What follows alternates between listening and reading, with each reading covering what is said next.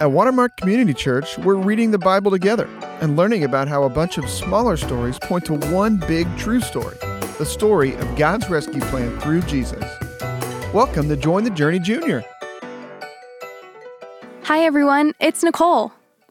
This week's episode is a little special because what we are celebrating this Easter weekend is very special. We are going to review things that we have already learned and connect those things with what happened in Jesus' life, proving all those things were, in fact, pointing to Jesus. Remember the first Passover in Egypt?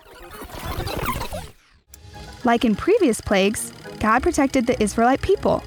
He gave them instructions to slaughter a lamb at twilight, then smear some of the blood of the lamb on the doorframes of their houses. They must do this because when the Lord saw the blood on their doorposts, he would pass over their homes, and then their sons would be spared. Their families were also instructed to eat a specific meal and wear their sandals as they ate, so they would be ready to leave Egypt at any moment. Well, many years later, it was time to celebrate Passover, and Jesus needed a place to eat the Passover meal with his disciples. So, Jesus told his disciples to find a man carrying a pitcher of water, and he would have an upper room where they could prepare and eat their meal. They found that exact man, and he had a room for them just like Jesus said. So they prepared the meal there. When they began eating, Jesus said some things that were confusing. He broke apart the bread and passed it out to them, saying, "This is my body, which is given for you." Then he took a glass of wine and said, "This cup is the new covenant between God and his people, an agreement confirmed with my blood, which is poured out as a sacrifice for you." Right there, Jesus was saying that he was their perfect Passover lamb. He knew what was about to happen, and that he would be the perfect sacrifice that would make it possible for God to pass over all of our sins. Now think about when God provided for Abraham on the mountain. Remember what happened there? He took Isaac up to the altar, laid him on top of the wood, and began reaching for his knife. But suddenly, the angel of the Lord called to Abraham, "Don't lay a hand on the boy. Do not hurt him in any way, for now I know that you truly fear God. You have not withheld from me even your son, your only son." Abraham stopped immediately, and as he looked up, he saw a ram caught in a nearby thicket. So he helped Isaac off the altar safely, and together they used the ram as a burnt offering instead. God provided a sacrifice in place of Isaac that day, and Jesus is the perfect sacrifice God provided in our place. So what about the flood? Do you remember what happened in that story? Mankind had become so evil, God needed to wipe them out and restart. God poured out his wrath in the flood. This rain was not just a little sprinkle.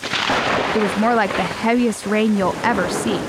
Imagine waves of water falling from the sky, and it didn't stop for 40 days and 40 nights. God delivered Noah and his family through the ark, a large wooden structure. And in the same way, Jesus brought deliverance through his sacrifice on another wooden structure, the cross, where God's wrath was poured out on Jesus so that we might be delivered from our sin. But how did Jesus get to the cross?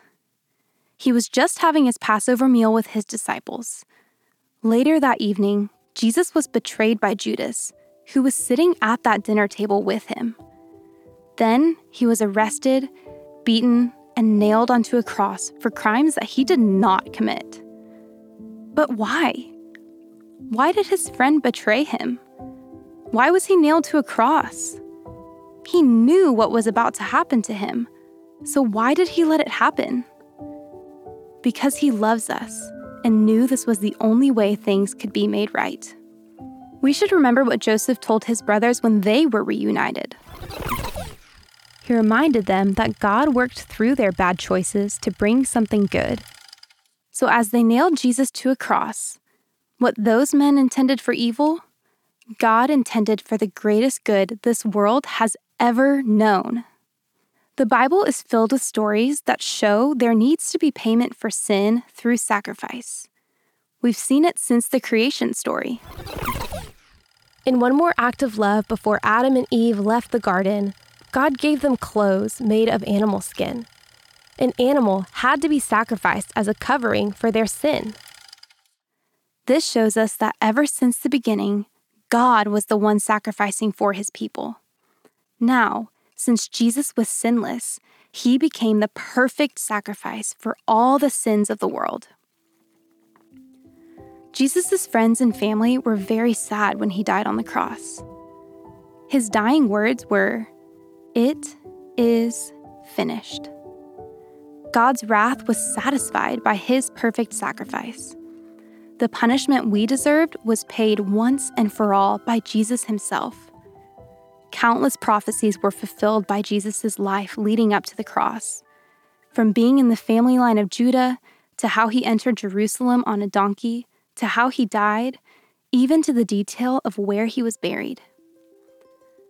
2 whole days went by where they mourned his death. But on the 3rd day, Jesus' tomb was found empty, so their sadness was overcome with joy. Jesus, the Son of God, had overcome death itself. That's right, Jesus is alive. And by putting our faith in him, by admitting we have disobeyed God in our own lives, and that our only hope is to trust in Jesus' death and resurrection, we can live forever with God. Many people saw Jesus after he raised from the dead. Then he ascended to heaven, where he now sits at the right hand of God, waiting for just the right time to come back again and defeat evil forever, crushing the serpent's head, just like God said he would at the beginning of time. Until then, our world still has sin in it, and we get the chance to respond to God's love for us and share that love with others. Let's discuss ways we can do that with a few questions. Question 1. God loves us and sent his Son to die for us. How does that make you feel?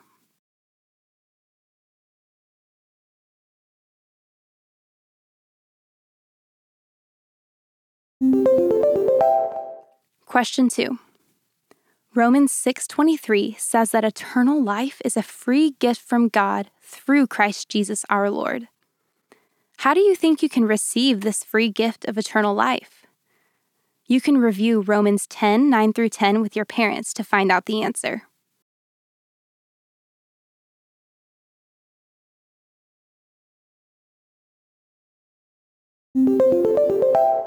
Question 3.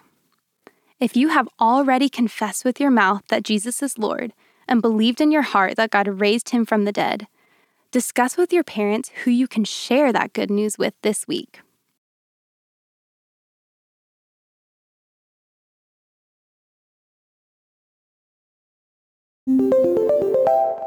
God loves us so much that he sacrificed his Son for us. But not only that, he orchestrated 40 different authors writing lots of little stories over the course of thousands of years that all connect and tell one big, true story. The story of God and his rescue plan through Jesus. We have lots of little stories left in the Old Testament to review. So for now, happy Easter, and join us next time as we journey through the Bible together.